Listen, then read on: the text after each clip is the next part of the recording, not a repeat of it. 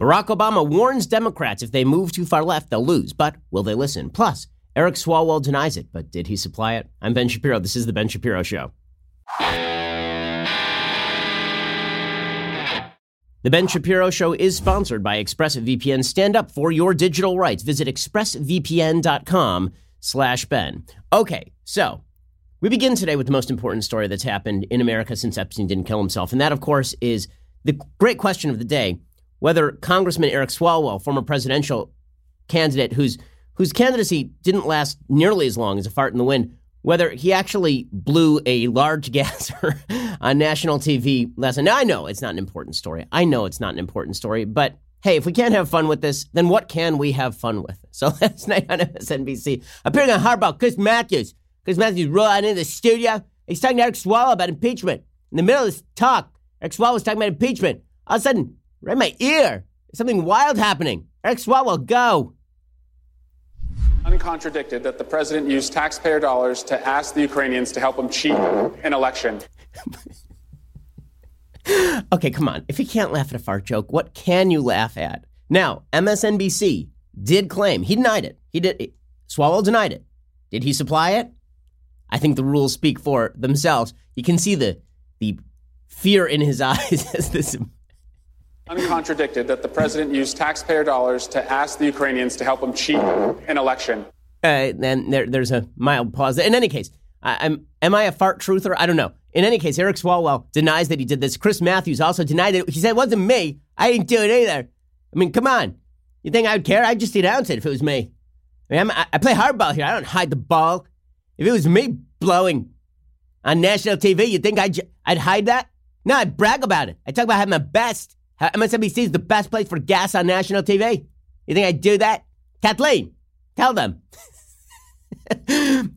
Hardball actually claimed that it was their mug.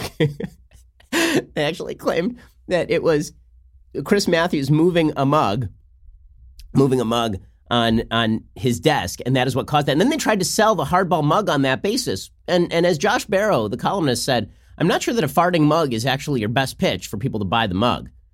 Huh. In any case, does any of this matter? No, but listen, guys, if we can't take a break from politics for just a second and come together around a man farting on national TV, even Alyssa Milano and I disagree on everything. But again, there are certain simple joys in life that bring us back to our childhood, and a solid fart joke on national TV, I think that does it. Okay, in a second, we're going to get to actual important news. But first, let's talk about how you can be supplied with the greatest steaks on this planet. This season, Omaha Steaks is sharing an amazing limited time offer with my listeners to get a jump on your holiday shopping. You know what the dudes in your life are looking for? They're looking for fantastic meats as the holidays approach. So head on over to omahasteaks.com, enter the code Shapiro in the search bar, and order the favorite gift package, the gift anyone who loves steak will love, for only $69.99. Order now, and you'll get 4 6-ounce bacon-wrapped filet mignons, 4 premium pork chops, 4 Omaha Steak burgers, 4 perfectly brown potatoes au gratin, 4 made-from-scratch caramel apple tartlets, an Omaha Steak signature seasoning packet, plus, only for my listeners, a free 6-piece cutlery set and cutting board, which is an awesome gift set. I have a lot of friends, may not be keeping the kosher, and they love these steaks. Right? I mean, the bacon-wrapped filet mignons, I've heard bacon is incredible, by the way. Certain things, Judaism, you take them on, and you're like, oh, man, in any case, this is good stuff. If somebody sent you in the mail, wouldn't you love it? All this delicious food, plus the free cutlery set they'll enjoy for years to come for only $69.99. Omaha Steaks is a 5th-generation family-owned company, over 100 years of expertise in delivering perfectly aged beef, hand-cut by master butchers in the heartland of America. Again, order now. You get the favorite gift package, plus the free 6-piece cutlery set and cutting board, only $69.99. Just head on over to omahasteaks.com. Type Shapiro in the search bar for the special deal. Don't wait. The offer ends soon. Order the favorite gift package today in advance of Thanksgiving and Christmas. It will be awesome. Everyone will appreciate it. Go to omahasteaks.com and type Shapiro in the search bar. And then after you get somebody the gift package, then ask them to invite you over so you can share the meat. Because come on. Okay, again, omahasteaks.com, type Shapiro in the search bar. Okay, so in actual news, the big question for Democrats going into 2020 is just how radical can they be? And there's something reminiscent actually about 2008 here slightly. Okay, in 2008, there was serious talk about whether Barack Obama was too radical to be the nominee. Now, Obama really hit it. Right? Obama didn't proclaim that he was quite as radical as he ended up being.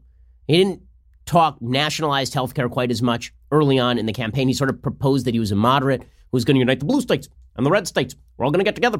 We're all the same. And then, of course, he ended up being a fairly radical left president. But there was some controversy over whether he was too far to the left because obviously he was running against Hillary Clinton, who was widely perceived as more moderate. And the Democratic Party said, no, we're going to go with the more radical guy. And then, of course, Obama ends up being a sort of once-in-a-generation candidate and wins a sweeping victory over John McCain. Well, now, Barack Obama is warning the Democrats that they are too far left. Now, when Barack Obama is warning you that you are too far left, okay, this is Stalin warning Trotsky that he is not in line. Okay, because the fact is that Barack Obama... He's not Stalin. But the point is that Barack Obama is, in fact, a far left guy. And when he is warning the Democrats that they are so far over the rails that Donald Trump is going to win re-election, you might think that the Democrats would take a hint, but they're not. Some far left Democrats are very angry at Obama. They've been using the hashtag too far left, sniping at Obama. Obama told a group of Democrat donors at a dinner event on Friday evening, quote, even as we push the envelope and we are bold in our vision, we also have to be rooted in reality. The average American doesn't think we have to completely tear down the system and remake it. And that's obviously him sort of slapping at Elizabeth Warren and Bernie Sanders. He says, I don't think we should be deluded into thinking that the resistance to certain approaches to things is simply because voters haven't heard a bold enough proposal. And if they hear something as bold as possible, then immediately that's going to activate them. And this, of course, is true because in the swing states, the fact is that the vast majority of voters are not in favor of Medicare for all. Elizabeth Warren, as her proposals have been exposed to the light of day, has been dropping in the polls pretty significantly. Again, the betting odds on Elizabeth Warren have dropped dramatically over the past few weeks. In the middle of October, she was better than 50%. She's better than 50% in the odds to take the nomination. Now she's all the way down at 29% in the odds, with Biden at 24% and Pete Buttigieg at 19%. And the fact is that right now, Elizabeth Warren is only leading in one state, New Hampshire, which happens to be next door to her home state of Massachusetts. Right? Pete Buttigieg is in the lead in Iowa. Warren is running second, maybe third, depending on where you put Biden in those poll numbers. In New Hampshire, Warren is running first, Biden is running second. And then in all the other states, Biden is cleaning up. So Elizabeth Warren has been dropping like a stone. So Barack Obama is correct about all of this. And the proof is in the pudding. Right? Even as the Democrats claim that they want to move far to the left, the ones who are actually winning are the ones who are more moderate. So Rahm Emanuel, who is the mayor of Chicago, right? I mean, he was Obama's chief of staff. This is not a person who is a moderate. Rahm Emanuel is warning the Democrats, guys, you are way off the rails here. He has a piece in the Washington Post today called, "If They're Not True to Their History, Democrats Risk Squandering a Rare Opportunity." He says, credit where credit is due. Senators Elizabeth Warren and Bernie Sanders have done a masterful job baiting the rest of the field into fighting this campaign on their turf. Many voters inevitably presume today that redistribution of wealth is the Democratic Party's animating creed. But that's simply not true to history. Since the New Deal, Democrats have thrived when championing ideas moored in the belief that rights come with responsibilities and benefits are earned through work. Which actually sounds a lot more like a Republican creed than a Democratic creed. He says, if we fail to return to that agenda ahead of the 2020 election, we risk squandering a rare opportunity. Fortunately, we now have a chance to shift that narrative. He says, amid all the talk about programs designed to redistribute America's wealth, the phrase most glaringly absent from the 2020 campaign to this point is inclusive growth. With former Massachusetts Governor Deval Patrick entering the race last week and former New York Mayor Michael Bloomberg emerging as another late entrant, we can begin to have an ideas primary in earnest. We're stronger as a party when we debate substantive proposals for how to expand prosperity and opportunity. But to meet the far left's big ideas, traditional liberals need to show up with bold ideas of their own. Rahm Emanuel says, admittedly, I've been critical of those trying to steer the Democratic Party further to the left. I think Medicare for all is a pipe dream, though I support efforts to expand coverage and control costs. And much as I agree that concentrated power is a threat to American prosperity, I believe a universal basic income runs counter to America's deep-seated belief that people should earn their living by working hard and playing by the rules. As power and money have flowed away from the working and middle classes, a change driven as much by technology and globalization as by a rigged system, government has too frequently turned the other cheek. Since we have consensus on the nature of the problem, the question then is how to level the playing field. Rahm Emanuel says traditional liberals need to begin offering their own bold ideas for three principal reasons. The first and most important centers on history. Franklin Roosevelt's New Deal, John F. Kennedy's New Frontier, Bill Clinton's New Covenant, and Barack Obama's belief that, quote, there's not a liberal in America and a conservative America, there's the United States of America. All appealed to voters by tapping into the nation's firmly established belief that people should earn their prosperity through hard work. Social Security and Medicare aren't handouts. They're financed by what workers pay through a payroll tax. The GI Bill and AmeriCorps both offer tuition assistance in return for national service, says Rahm Emanuel. The Earned Income Tax Credit is designed to boost families working their way out of poverty. And then he talks about the fact that when they win elections, it's because they have moved along the lines of work deserves better pay, not along the lines of tearing down wealth. He says, when our party has nominated candidates banging the drum for redistribution, like George McGovern or Walter Mondale, we've lost. Hopefully bids from Bloomberg and Patrick will serve as a wake-up call. And then he points out that these policies are also bound to fail. He says big ideas aren't necessarily good, and that is a slap at Warren and Sanders. He says with any luck, Bloomberg and Patrick will spur traditional liberals to reanimate the bold Democratic creed centered on work, responsibility, shared prosperity, and equal access to opportunity. If the new contenders inspire a new wave of progressive thinking, will not only prevail next November, but for years to come. But will those ideas prevail? Will those ideas prevail? Because the Democratic Party is fringing itself. I mean, that is what is happening in real time. The Democratic Party is fringing itself. And in a second, I will show you how the Democratic Party is taking victories and turning them into defeats because of their own allegiance to radical ideas.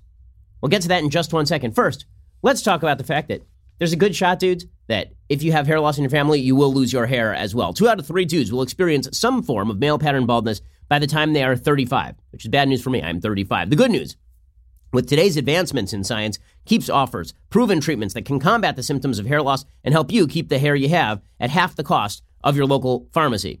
And here's the thing. Once you start losing significant amounts of hair, usually it ain't coming back. So you really should work to stop the hair loss right now. You don't have to go broke to avoid going bald. Keeps offers generic versions of the only 2 FDA-approved hair loss products out there. Some of you may have tried them before. You've probably never done so for this price. Plus, Keeps now offers a prescription shampoo to keep your scalp healthy as well. Prevention is key, and Keeps treatments really do work. They're up to 90% effective at reducing and stopping further hair loss. So the sooner you start using Keeps, the more hair you're going to save. So act fast. Find out why Keeps has more 5-star reviews than any of its competitors, and nearly 100,000 men trust Keeps for their hair loss prevention medication. The treatment starts just $10 a month. Plus, for a limited time, you can get your first month for free. If you're ready to take action, go to keeps.com/Ben. Receive your first month of treatment for free. That is KEEPS.com/Ben. Keeps.com/Ben. If you don't do this, in 5 years, you're going to look around.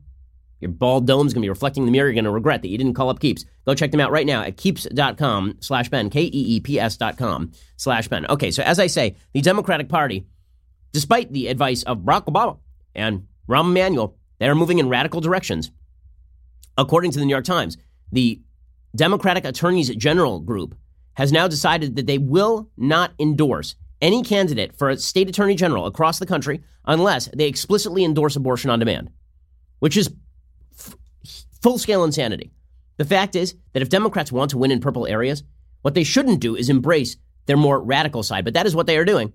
According to the New York Times, an association of Democratic state attorneys general will become the first national party committee to impose an explicit abortion litmus test on its candidates, announcing on Monday that it will refuse to endorse anyone who does not support reproductive rights and expanding access to abortion services. To win financial and strategic backing from the group, candidates will be required to make a public statement declaring their support of abortion rights. So it's an actual full-on litmus test. The group, the Democratic Attorneys General Association, recruits candidates and helps their campaigns with financial support, data analysis, messaging, and policy positions. The decision comes as a series of state legislatures have approved restrictive laws designed to provoke a renewed legal battle over abortion rights with the aim to reach the U.S. Supreme Court and topple Roe v. Wade. Letitia James, the New York AG, who, by the way, is an awful AG. I pointed out when she was elected that she said that she was going after Trump, which, by the way, is not the way AGs are supposed to work. It's not I identify the person I wish to target, and then I find a crime. It's I identify a crime, and then I go after the criminal. But she says attorneys general are on the front lines of the fight for reproductive freedom. They have the power to protect your rights. Right? It is important to note here that the same Democratic Party that claims that Attorney General William Barr is a political hack is openly calling for attorneys general to be political hacks.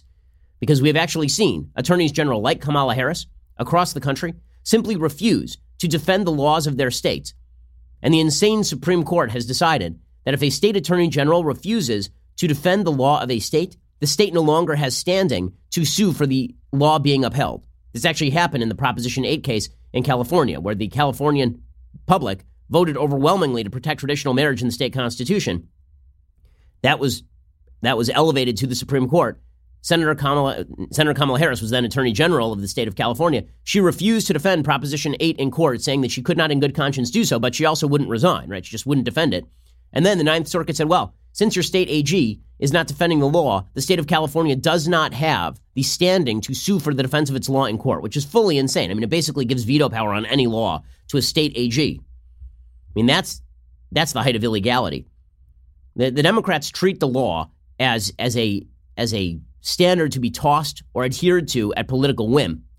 Well, now, as I say, the Democrats AG group, they're saying to their own people, we're not going to back you unless you back abortion on demand. The new standard is unlikely to have an immediate impact on incumbents, according to the New York Times. Of 27 Democrat AGs currently in office, just one, Jim Hood of Mississippi, describes himself as a pro-life Democrat. But officials believe it could have a ripple effect throughout the Democratic ecosystem, reflecting the changing mores of a national party that has moved sharply to the left in the Trump era and embraced a set of purity tests on divisive social issues. Attorney General Ellen Rosenblum of Oregon, she said state attorney generals are now on the map as taking the lead when it comes to democratic values. It should scare the hell out of anybody. I thought the AG's job was to enforce the law, not to enforce democratic priorities that are not the law. She says we are going to be the ones right out in front. Hopefully other committees will follow right along.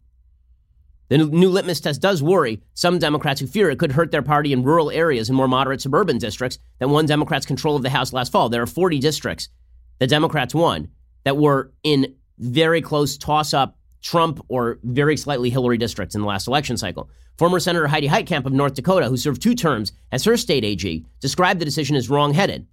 She lost her seat representing her red state after voting against the confirmation of Justice Brett Kavanaugh last year.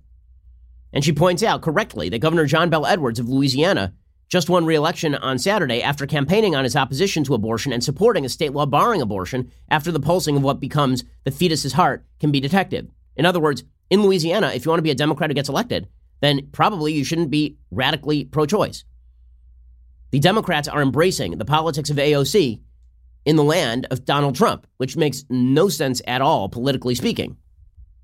Heidi Heitkamp says there are very principled people who are Democrats who feel very strongly about this issue for religious reasons. And when you say you're not welcome in our party, I think it's exclusionary. You have to look at the totality of a candidate. By the way, even the way that Heitkamp describes that is incorrect. There are many people, I would say the vast majority of people who are pro-life, who are not pro-life for religious reasons. They're not pro-life because of the Book of Psalms. They are pro-life because the science suggests that human life begins at conception. In any case, the Democratic Attorney General Association is now forcing this litmus test down the throats of their own people, which is full-scale political insanity, especially, again, given what just happened in Louisiana. As Charles Camosy writes over at First Things, Democrat John Bel Edwards dramatically expanded Medicaid in his state, yes, but he also signed a bill banning abortion after a heartbeat can be detected. That's why he managed to win the governorship of a deep red state in which the president has a plus 12 approval rating. As Camosy points out, simply put, Bel Edwards never could have won in such a state if he were not pro-life. His traditional values in this area reflect both his deep commitment to Catholicism and the views of Louisiana voters, especially Democratic voters of color. In the run-up to the election, both racial justice activist organizations and Edwards' campaign itself made a dramatic increase in African-American voter turnout a major priority. And with good results, voters of colors put Edwards over the top, especially when it came to early voting. It would be interesting to know, says Camosy, what white, progressive, highly educated Democrats think of all this. After all, they have been primarily responsible for the party's turn to the kind of abortion extremism that would have doomed an orthodox Democrat in a race like this one. Mother Jones ran a piece a few days before the election with the headline, "Is there still room for an anti-abortion hardliner in the Democratic Party?" The answer in the party platform, which claims that abortion should be unrestricted, that it should be paid for by pro-lifers' tax dollars, and that it is core to women's, men's, and young people's health and well-being, is obviously in the negative. Now, Democrats will support Bel Edwards when it comes to defeating Donald Trump, but the fact is that Democrats who violate the sort of radical left have become the enemy inside the Democratic Party, which is a very bad move for them. I mean, the fact is that Tulsi Gabbard has suggested that abortion ought to be safe, legal, and rare, and she gets blasted by the people in her own party. I mean, Democrats, it's foolishness. I mean, it's real foolishness. And you are starting to see this break out into the Democratic primary as the more moderate candidates are ripped up and down for the great sin of not being radically to the left. And as the more leftist candidates signify to the voters that they are more pure. Now, will primary voters buy it? I'm not so sure. We'll get to more of this in just 1 second. First, let's talk about the fact that in a time of great chaos, you sometimes are going to need to invest some of your money in a diversified asset that is not subject to the whims of centralized governments. Okay, well, the problem is that if you're investing in currencies, the fact is that governments can manipulate the currency, and the value of your investment then goes up and down with the value of the Chinese government or the American government. So, for example, last week China devalued its currencies and the markets tanked.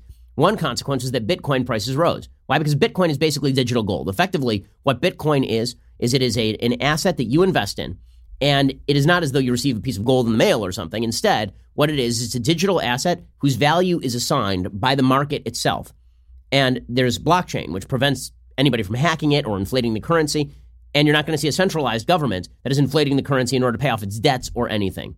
It is you investing in a currency that is not manipulable by central governments, which is why central governments have had such a problem with Bitcoin, which is one of the reasons you might think about investing in Bitcoin. Well, if you're interested, then you should think about investing with eToro. It's smart crypto trading made easy. eToro's social trading platform has over 11 million traders and facilitates over $1 trillion in trading volume per year globally. You can access the world's best cryptocurrencies. They've got 15 different coins available. You can try before you trade with a virtual portfolio with a $100,000 budget. Never miss a trading trend with charts and pricing alerts. Sign up today at eToro.com/Shapiro. That's eToro.com/Shapiro. eToro.com/Shapiro. Give them a try. Again, they have that ability to test out your investment expertise before you put any of your own money in. Check them out at eToro.com/Shapiro. So, as I say, the gap between the so-called moderates and the radical leftists in the Democratic Party is now breaking out into the open. So basically, on the one side, you have Joe Biden, Pete Buttigieg, and maybe Cory Booker. And on the other side, you have people like Julian Castro, Bernie Sanders, and Elizabeth Warren. And the Democrats seem fairly split, almost right down the middle, on this particular issue. The reason that Joe Biden continues to be durable in the polls, the reason that he has never budged below around 25 to 30% in the national polling data, is because people in the Democratic Party understand, I think a large chunk of them understand, that you push too far to the left and the American people are not up for this. Joe Biden's case is basically, I'm the only one who can beat Trump. Here's Joe Biden making that case yesterday. It's not going to be easy to beat him. We're talking about this is going to be a cakewalk. He's going to have $1 billion. He's going to have an awful lot of the same kind of negative campaigns that he's run in the past. And he's not going to be that easy to beat. So we better be careful about who we nominate as our candidate, because the risk of nominating someone who can't beat Donald Trump or doesn't beat Donald Trump is a nation and a world we don't want to leave to our kids. Okay, and so Biden's case is the only person who can beat Trump is somebody who's not going to be a full-scale crazy. The problem is the full-scale crazies in the Democratic Party are in control of the boat, at least when it comes to social media, and many of the Democrats have followed them down this rat hole. This is why you end up with the spectacle this morning of Tea Party trending on Twitter. So Tea Party was trending on Twitter, and I was thinking to myself, well, the Tea Party hasn't really been a term that's been mentioned for several years. I mean, the Tea Party basically went defunct as in terms of having events as of like 2014, 2015. Like it just kind of stopped being a thing. So why exactly was it trending? Well, it turns out it was trending because way back in 2011, Pete Buttigieg spoke at a Tea Party event. And Pete Buttigieg said, hey guys, I'm also interested in cutting the links between Wall Street and big government, right? Which is a perfectly plausible thing to say. Here's Pete Buttigieg talking to the Tea Party in new unearthed video. I have to admit, as a Democrat, that many of my friends and supporters looked at me as if I was absolutely nuts when I suggested that I would be coming tonight to speak with a group that's often identified with the Tea Party.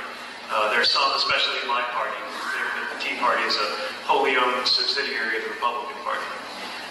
But there are many others who believe that the Tea Party is motivated by real concerns about the direction of our government and the responsiveness of our government to citizens, and above all, a frustration with business as usual.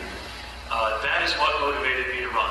Okay, so that was Buttigieg when he was running for mayor of South Bend, actually trying to appeal to people across the aisle by saying, I'm not going to castigate Tea Partiers as terrorists. He's getting blasted for this today. I mean, just ripped up and down by the entire Democratic left. How could he have ever treated people in the Tea Party as human beings? And you saw the same thing with Joe Biden. When Joe Biden said, yeah, I used to work across the aisle with my good friends like John McCain. And people, how dare you work with John McCain? He was a very bad man. That side of the Democratic Party, which side is going to win? Honestly, for the good of the country. So it's kind of funny. As a conservative, as a Republican, Donald Trump has a better shot of winning if he runs against somebody like Elizabeth Warren or Bernie Sanders than somebody like Biden or Buttigieg. Because the more sort of moderate the Democrats are, the better shot they have at winning. So on the one hand, as a conservative, I'm rooting for the Democrats to nominate somebody like Bernie Sanders or Elizabeth Warren because I don't think that they will survive the election. I think that they will implode on impact. But at the same time, for the good of the country, I think it would be much better if the Democratic Party were a reasonable party. I think that having two parties that are reasonable is a lot better than having one that is reasonable and one that is unreasonable, at least in terms of policy. So on the one hand, I'm rooting for the Democrats to nominate the worst candidate, which would be somebody like Sanders or Warren. On the other hand, I'm rooting for the Democrats to nominate somebody who actually signifies that the country has a shot of coming back together, because the more radical Democrats get, the worse it is for the country. So again, this whole thing is breaking out into the open. Julian Castro, who's been campaigning as sort of Beto Light, right? So he's run to the radical left also. He's slamming Buttigieg going, well, what has he actually done? What have you actually done? Like, seriously, you were Secretary of Housing and Urban Development. Housing and Urban Development. Wow, that was a real important gig over there. Here's Julian Castro going after Buttigieg. I was mayor of a city that was 14 times larger than South Bend, Indiana. So I've seen a lot when it comes to urban policy, and not only that, have a stronger track record, not only with the black community in San Antonio versus Mayor Buttigieg's record with the black community in South Bend. I actually have a record of accomplishment of things that I can point to from the time that I was mayor and HUD secretary, unlike Mayor Buttigieg, that you never hear what did he actually do in office when he was there. Okay, wow, he was mayor of San Antonio. Huge, amazing. And he's not wrong that Buttigieg doesn't have tons of experience. But the fact is, what Julian Castro is really ticked about is the fact that Buttigieg is getting attention when Julian Castro is getting none. Meanwhile, Cory Booker is going after Elizabeth Warren and Bernie Sanders as well. He should. He has a piece in the New York Times today called Stop Being Dogmatic About Public Charter Schools. He says we can't dismiss good ideas because they don't fit into neat ideological boxes or don't personally affect some of the louder, more privileged voices in the party, which is him saying to Elizabeth Warren, you are very wealthy. You are very wealthy. And now you don't care about charter schools, which is weird because you used to support them. Here's Cory Booker blasting Elizabeth Warren. He says, about 15 years ago, when I was living in Brick Towers, a high-rise, low-income housing community in Newark's Central Ward, a neighbor stopped me and told me about how her child's public school was failing its students, like many others in our area at the time. Desperate, she asked if I knew a way to help get her child into a private school. She knew, as all parents do, that a great education was her child's primary pathway to a better life. And he talks about how his parents got him into a better school. He says parents in struggling communities across the country are going to extraordinary lengths to try to get their children into great public schools. There's even a trend of children's guardians using fake addresses to enroll them in better schools in nearby neighborhoods or towns, living in fear of hired investigators who follow children home to verify their addresses. He says it's largely up to Democrats. He rips on Republicans and says for some reason that Republicans are making the problem worse, which of course is untrue, but Booker's a Democrat, so of course he's going to lie about that. He says it's up to Democrats, especially those of us in this presidential primary race, to have a better discussion about practical K-12 solutions to ensure that every child in our country can go to a great public school. That discussion needs to include high-achieving public charter schools when local communities call for them. He says many public charter schools have proven to be an effective, targeted tool to give children with few other options a chance to succeed. And he points out that when he was mayor of Newark, they invested in both traditional public schools and high-performing public charter schools, and the citywide graduation rate rose to 77% in 2018 from 50% a decade ago.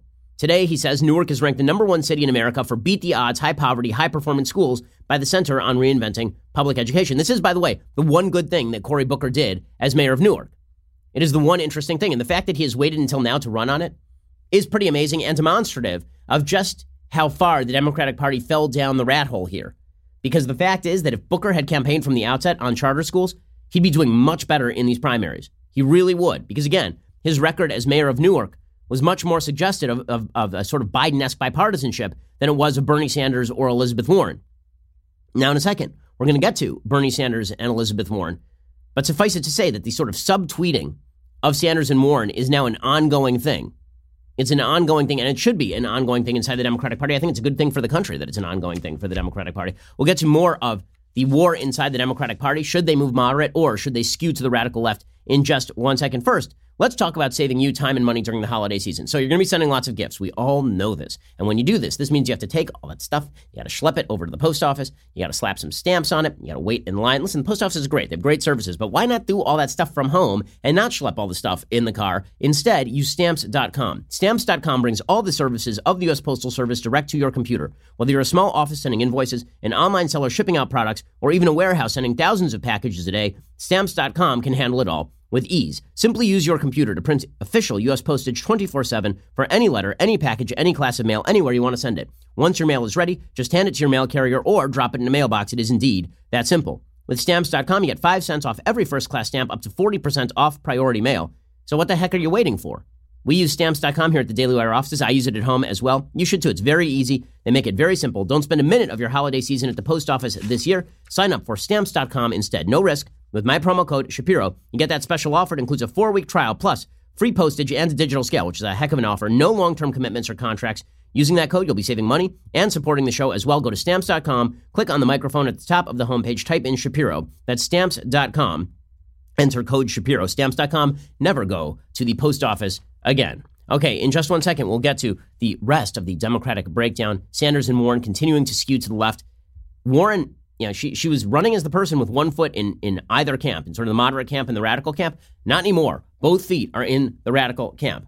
And in honor of the hilarious self-own by Elizabeth Warren tweeting that she is selling billionaire Tears mugs on a website that actually benefits the billionaire, we now have a brand new offer for you. We do. Our brand new offer is that if you go over to dailywire.com right now, what you will receive is a special 20% off on our all access.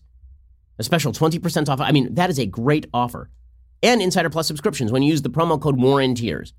Because obviously this doesn't, when we say that this tumbler right here is going to fill with leftist tears, those are Elizabeth Warren's very salty tears. Plus, with Insider Plus and All Access, you get the incredible leftist tears, hot or cold tumbler, which is the original, the best, not billionaire tears. First of all, there's not that many billionaires, so even if you get their tears, is it really going to replenish you? Leftist tears, however, are replenishing each and every day. Today is the last day to join, so again, that is promo code WarrenTears for 20% off on your subscription. Come join the fun over at dailywire.com. We are the largest, fastest growing conservative podcast and radio show in the nation.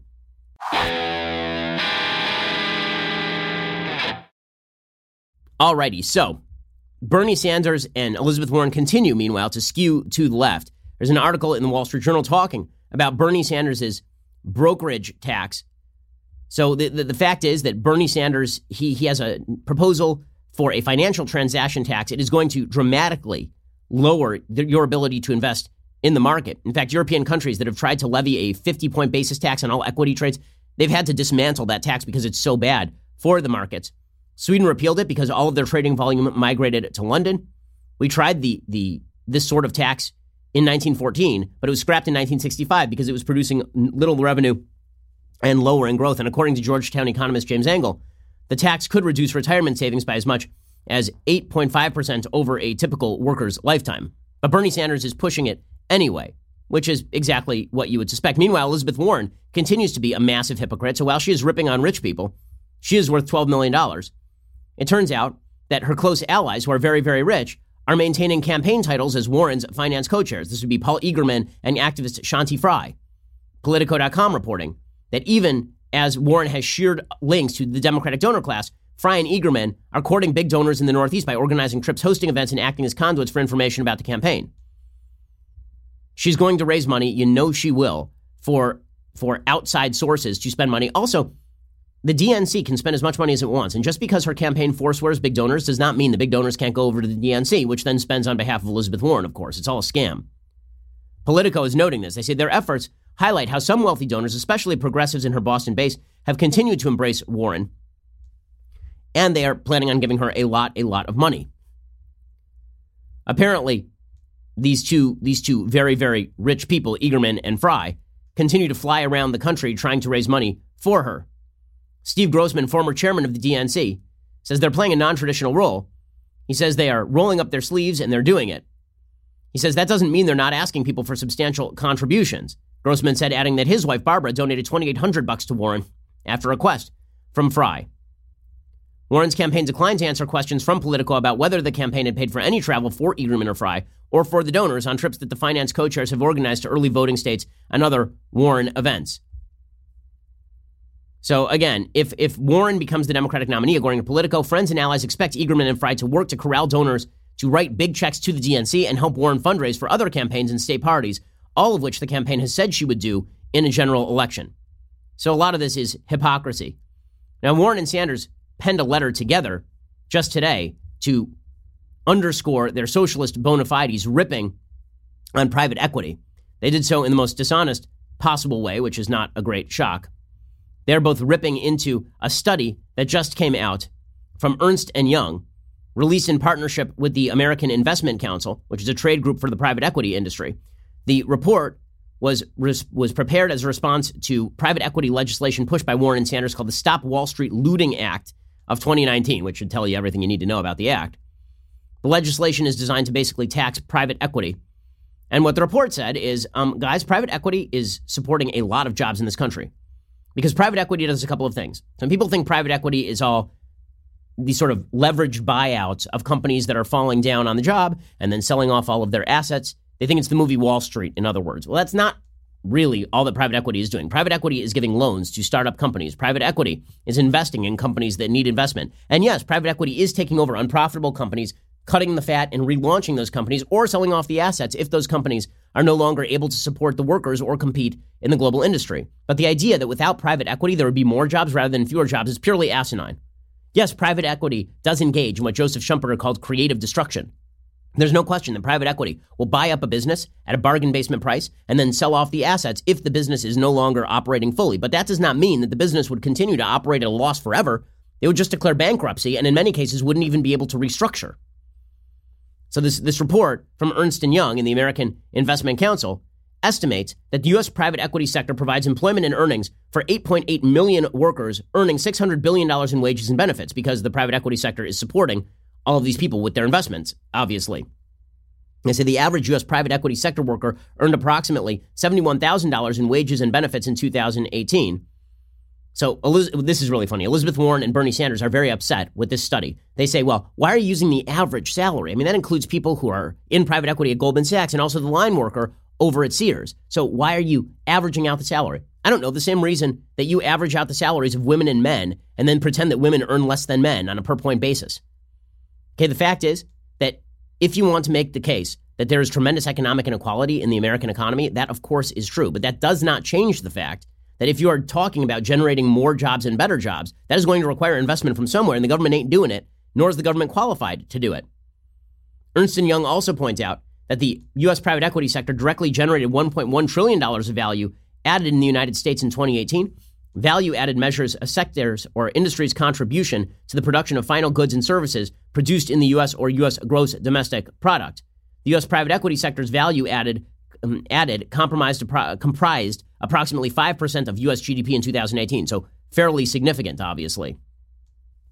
Also, the U.S. private equity sector generates tax revenue through U.S. private equity firms, private equity-backed companies, and its employees. In 2018, according to this report, the U.S. private equity sector paid $174 billion of federal, state, and local taxes. But according to Elizabeth Warren, all of the private equity sector is very bad and basically should be put out of business.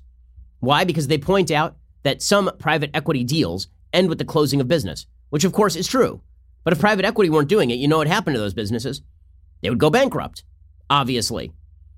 I mean, they issue Elizabeth Warren, as well as illustrious economic names like Ayanna Pressley and Bernie Sanders and Rashida Tlaib, right? These people signed this 10-page letter talking about how terrible private equity is. And the letter makes no sense, right? I mean, the letter talks about how if you compare companies that are invested in by private equity with companies that are not invested in by private equity, the companies that are not invested in by private equity very often do better. Yes, because why do you think private equity gets involved in a business? You think that they are going to buy into a successful business? Why would anybody sell the successful business? Private equity gets involved very often when a company is already failing.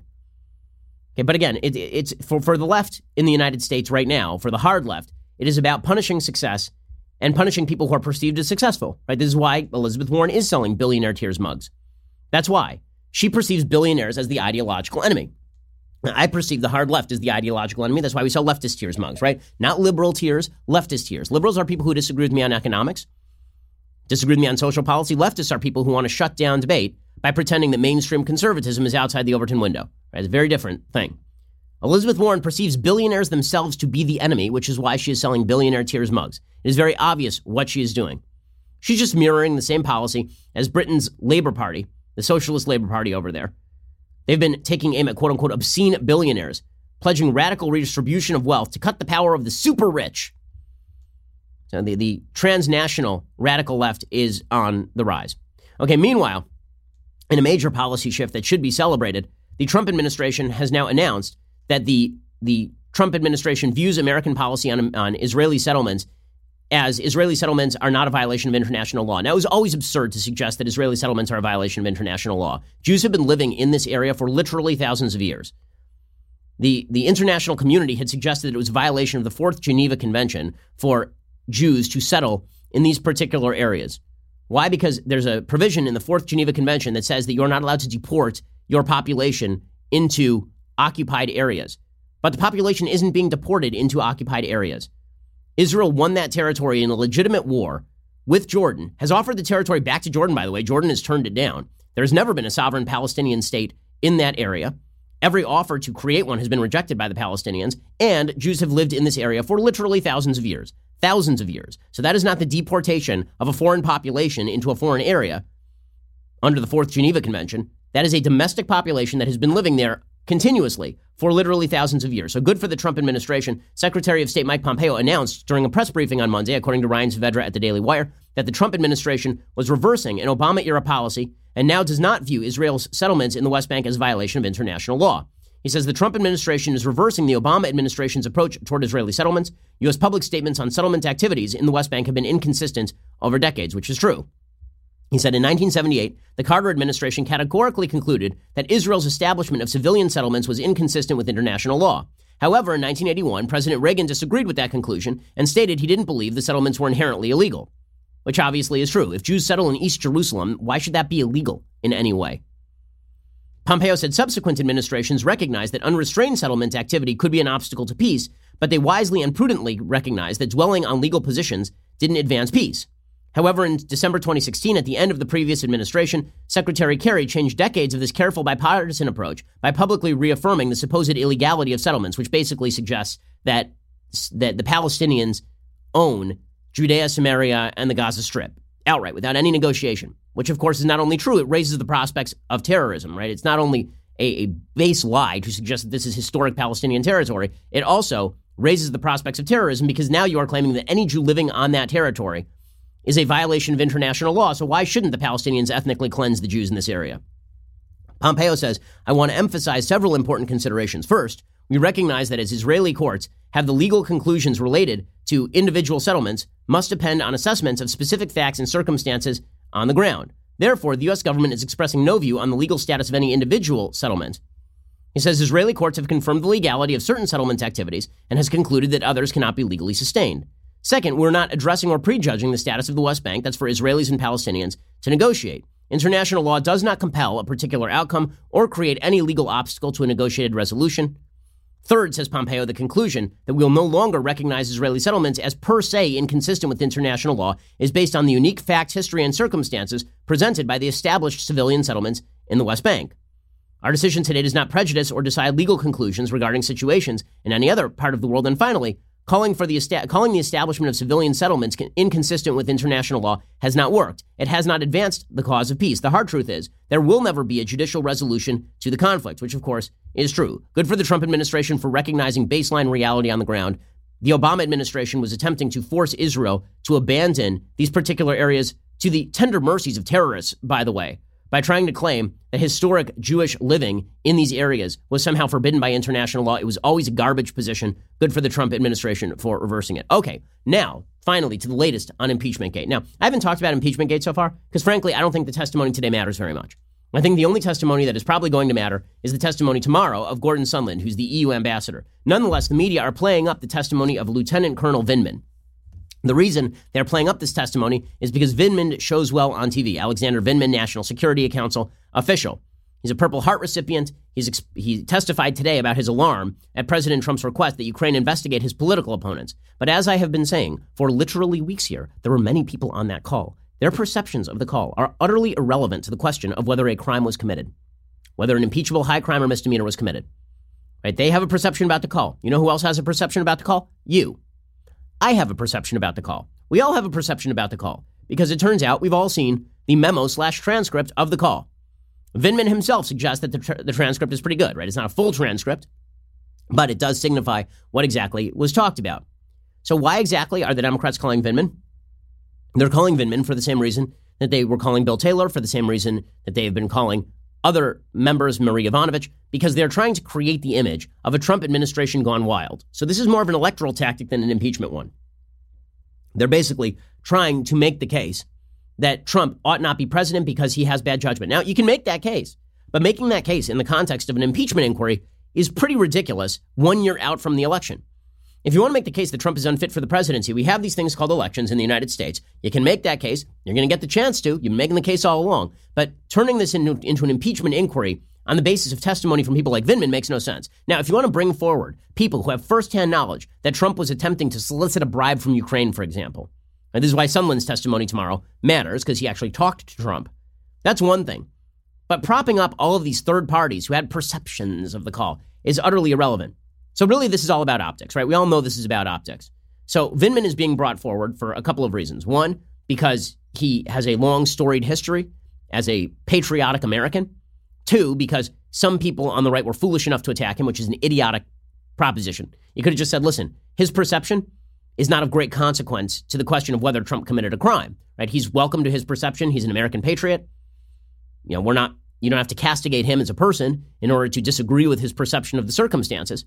But a lot of people on the right were ripping into Vindman personally, suggesting it was all politically motivated and all the rest of this sort of stuff. So Vindman, in turn, has now taken up the baton of, I'm a victim. Okay, that he is being victimized by people on the right. And Democrats are playing this to the hilt. They did the same thing with Marie Yovanovitch on Friday. Right? Yovanovitch, who says that she was wrongly fired as ambassador. The case can certainly be made that she was wrongly fired as ambassador, but that's not criminally fired, just bad policy. Right? She proclaimed that she was greatly intimidated by Donald Trump tweeting about her, which of course is silly. Well, now Vindman, he testified this morning, and in his testimony, he did a routine suggesting that he was in dire danger, significant risk. Now, maybe that's true. As a person who's been the subject of many death threats over the course of my career, I can say it is uncomfortable. But the Democrats are obviously playing this sort of thing up because what they are attempting to suggest is that Trump is militarizing the civilian population against witnesses who don't like him. So here is Lieutenant Colonel Vindman telling his father, they came from the Soviet Union, while the Soviet Union was still standing when he was a child, saying, Dad, I'll be fine as I testify. It's high drama, but it has nothing to do with impeachment. I'm sitting here today in the U.S. Capitol talking to our elected professionals is proof that you made the right decision 40 years ago to leave the Soviet Union and come here to the United States of America in search of a better life for our family. Do not worry. I will be fine for telling the truth. Thank you again for your consideration. I'll be happy to answer your questions. Right. So that last line there is basically people are threatening me. The president of the United States is threatening me, and I'm standing up here being brave. Now, listen. Can there be truth to that? Sure. But is this optics? Of course, this is optics. And Vindman was definitely playing this up, right? I mean, during the testimony, at one point, somebody called him Mr. Vindman, and he immediately corrected them and said, no, Lieutenant Colonel, because, again, the Democrats, the media, they've been playing this whole, they did the same thing with Bill Taylor, right? You served in Vietnam, and you are an American hero, and as an American hero, you don't like Trump. That's a lot of the game that's being played here. Here's Vindman doing a little bit of it. Mr. Vindman, you testified in your deposition that you did not know the whistleblower. Ranking member, it's Lieutenant Colonel Vindman, please. Lieutenant Colonel Vindman, you testified in the deposition that you did not know who the whistleblower was, or is. I do not know. Okay, so Vindman then testified that he was concerned by the phone call and he didn't think it was proper to demand that a foreign government investigate U.S. citizens. That testimony was contradicted by Tim Morrison, who is another official who was on the phone call, who suggested that he was not concerned that anything illegal was discussed on the phone call. And also he disagreed with Vindman's characterization of the conversation. Vindman suggested that the term Burisma was used on the call. Morrison says that he doesn't remember that term being used on the call. Even Vindman acknowledged that from his conversations in Ukraine, he didn't get the impression that the Ukrainians were feeling pressured by President Trump particularly. Colonel Vindman, you testified that the President Trump's request for a favor from President Zelensky would be considered as a demand to President Zelensky. After this call, did you ever hear from any Ukrainians, either in the United States or Ukraine, about any pressure that they felt to do these investigations that President Trump demanded? Not that I can recall. Okay, so you can't recall having any conversations with the Ukrainians where they were expressing to him any consternation about what President Trump had actually demanded. So that's really the key to his testimony. But the Democrats are trying to make it that the key to his testimony is his perception of the phone call more broadly. And that's the story of today's testimony. All the people who will be testifying today are basically going to testify as to their impressions on all of this. And their impressions are basically not particularly useful. They're not particularly useful. And so Vindman testified. He said that he told lawmakers that vile character attacks against public servants testifying in the impeachment inquiry were reprehensible and urged Americans to be better than the callow and cowardly attacks. He was wearing his army uniform and medals while he did all of this, obviously. He was basically subtweeting Trump in all of that. And again, this is about the optics of electioneering. This has very little to do with the actual charges at hand. The other people who are scheduled to testify today are Kurt Volker, the former U.S. Special Envoy to Ukraine, Jennifer Williams, an aide to Vice President Mike Pence, and former National Security Council Russia expert Tim Morrison. According to prepared testimony, Jennifer Williams said that Trump's phone call was unusual because it involved a discussion of what appeared to be a domestic political matter. Williams was then attacked by Trump on Twitter just days before her public appearance. Trump went after her on Sunday as a never-Trumper who should, quote, work out a better presidential attack. And he is, Trump obviously has gone after a lot of these witnesses. It's bad optics. It's foolish of Trump because, again, this is directed toward elections. Volker told lawmakers in October he didn't know of any effort by Trump to press Ukraine to investigate Biden. He said that Vice President Biden was never a topic of discussion, but other people have tried to claim that Volker was one of the people working out Ukrainian foreign policy. Vindman and Volker have clashed over what occurred at previous meetings, so we'll see what Volker has to say today. Bottom line is that none of these people have firsthand knowledge of what exactly it is that Trump wanted. The only person who really does, presumably, is Sondland, who's going to testify tomorrow, and that's where all the big headlines are going to be. Alrighty, time for a quick thing I like and then a quick thing that I hate. So, things that I like today. As I say, I've been on a Paul Johnson kick. Really enjoy his work. His story wrote a very fun, short biography of Mozart back in 2013. So if you're a fan of Mozart's music, then this does bust a few key myths about Mozart. Among them, that Mozart was an irreligious philanderer. That is not true. He was a deeply religious guy. Also, that Mozart was deeply troubled. Not a lot of evidence to that effect. Also, that his wife, Constance, was actually a terrible wife who was sort of frivolous, right? The perception of her in Amadeus. That obviously is untrue as well. She was actually a pretty good wife. She experienced the tragedy of losing a bunch of children very early on in their life. She was sick a lot of their marriage, but she ensured that basically their finances were taken care of. The idea that Mozart was perennially in debt and was thus panicked about money, that is not true either. The idea that he was tremendously at odds with his dad is not true. So basically all of the myths that you see in Amadeus, which by the way is one of my favorite movies, they're really not true. Right? Mozart was a happy guy who composed music, great music his entire life, was an expert on a variety of instruments, really understood the instruments, was religious, was not, in fact, an idiot savant the way that he is made out to be in Amadeus. He's actually quite a brilliant fellow. If you read his letters, it's pretty obvious that he was a very, very intelligent person. So it's really good. It's short. I mean, so if you want to know kind of the key facts about Mozart's life, plus some great discussion of his music, check out Mozart, A Life by Paul Johnson. Okay, time for a quick thing that I hate. Alrighty, so this is exciting stuff. More canceling is necessary. So now the New York Times is going after Paul Gauguin, which is very exciting. So Paul Gauguin, last I checked, has been dead for like 150 years, right? I mean, Paul Gauguin died in 1903, age 54. And it wasn't like people haven't known that he was kind of a scumbag for a really long time. I mean, his personal life was a shambles. He treated people horribly. But I was not aware that we are now going to be in the business of going back into history and determining when people did bad stuff and then canceling them. There's literally a piece in the New York Times called, Is it time Gauguin got canceled? Museums are reassessing the legacy of an artist who had sex with teenage girls and called the Polynesian people he painted savages. Okay, so that's bad stuff. Also, is his art good? I'm highly irritated by this notion that we can't separate the art from the artist in terms of appreciating the art. Now, it may give you a better understanding of their motivations when they were painting, to understand what they were thinking, but that does not change the actual art. It doesn't change the art itself, right? If the art itself is good, then the art itself ought to be seen as good. It should not be based purely on the sort of deconstructionist narrative that people in the past did bad stuff, therefore we can't look at their art anymore. This is stupid. Okay, so according to the New York Times, is it time to stop looking at Gauguin altogether? That's the startling question visitors hear on the audio guide as they walk through the Gauguin Portraits exhibition at the National Gallery in London. The show, which runs through January 26th, focuses on Gauguin's depictions of himself, his friends and fellow artists, and of the children he fathered and the young girls he lived with in Tahiti. The standout portrait in the exhibition is Tahimana Has Many Parents. It pictures Gauguin's teenage lover holding a fan. The artist repeatedly entered into sexual relations with young girls, marrying two of them and fathering children, reads the wall text. Gauguin undoubtedly exploited his position as a privileged Westerner to make the most of sexual freedoms available to him. In other words, he was a douchebag. But everybody knows he was a douchebag. So, I mean, I'm fine with examining Paul Gauguin's life. That's fine. Right? We should always understand the dark sides of history. But this attempt to, quote unquote, cancel a dude 120 years after his death is fairly ridiculous, is it not? Can't we just appreciate the art for what it is, understand that it came from a bad place, that this was a bad man, and then also recognize that the art is interesting and has something to say? If we are now going to get into the business of examining the sins of, great or small, of any person who creates art, there's not going to be a lot of art. It turns out that a huge number of artists were horrible, horrible people. Horrible people.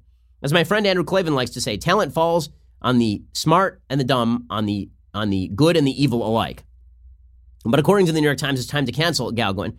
Born in Paris, the son of a radical journalist, Gauguin spent his early years in Peru before returning to France. He took up painting in his 20s while working as a stockbroker, a profession he would soon give up, along with his wife and children, to make art full-time. He set sail for Tahiti in 1891, searching for the exotic surroundings he had known as a boy in Peru. Gauguin spent most of the 12 remaining years of his life in Tahiti and on the French Polynesian island of Hiva-Oa, cohabiting with adolescent girls, fathering more children, and producing his best-known paintings. In the international museum world, Gauguin is a box office hit. There have been a half-dozen exhibitions of his work in the last few years alone, including important shows in Paris, Chicago, and San Francisco. Yet, in an age of heightened public sensitivity to issues of gender, race, and colonialism, museums are having to reassess his legacy. A couple of decades ago, an exhibition on the same theme would have been a great deal more about formal innovation, said Christopher Riopel, a co-curator of the National Gallery show. Now, everything must be viewed in a much more nuanced context, he added. Oh, so in other words, it used to focus on his art. Now it's going to focus on the fact that we don't like him anymore.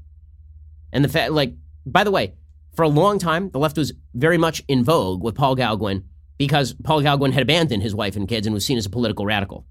So only now are they beginning to realize, oh, you mean that the political radicalism went along with him mistreating young girls and treating native peoples horribly? He said, I don't think any longer it's enough to say, oh, well, that's the way they did it back then. Well, you don't have to say that in order to recognize that maybe you should assess him on an artistic level. Riopel described Gauguin as a very complicated person, a very driven person, a very callous person, said he was disappointed that his overwhelming urge to make art led him to hurt or use so many people badly. The show is co-produced with the National Gallery of Canada in Ottawa, opened in Ottawa in late May. 9 labels were changed to avoid culturally insensitive language, according to the museum's press office. In Ottawa, the title Head of a Savage, Mask, was shown with an extended label explaining that the words savage and barbarian, considered offensive today, reflect attitudes common to Gauguin's time and place.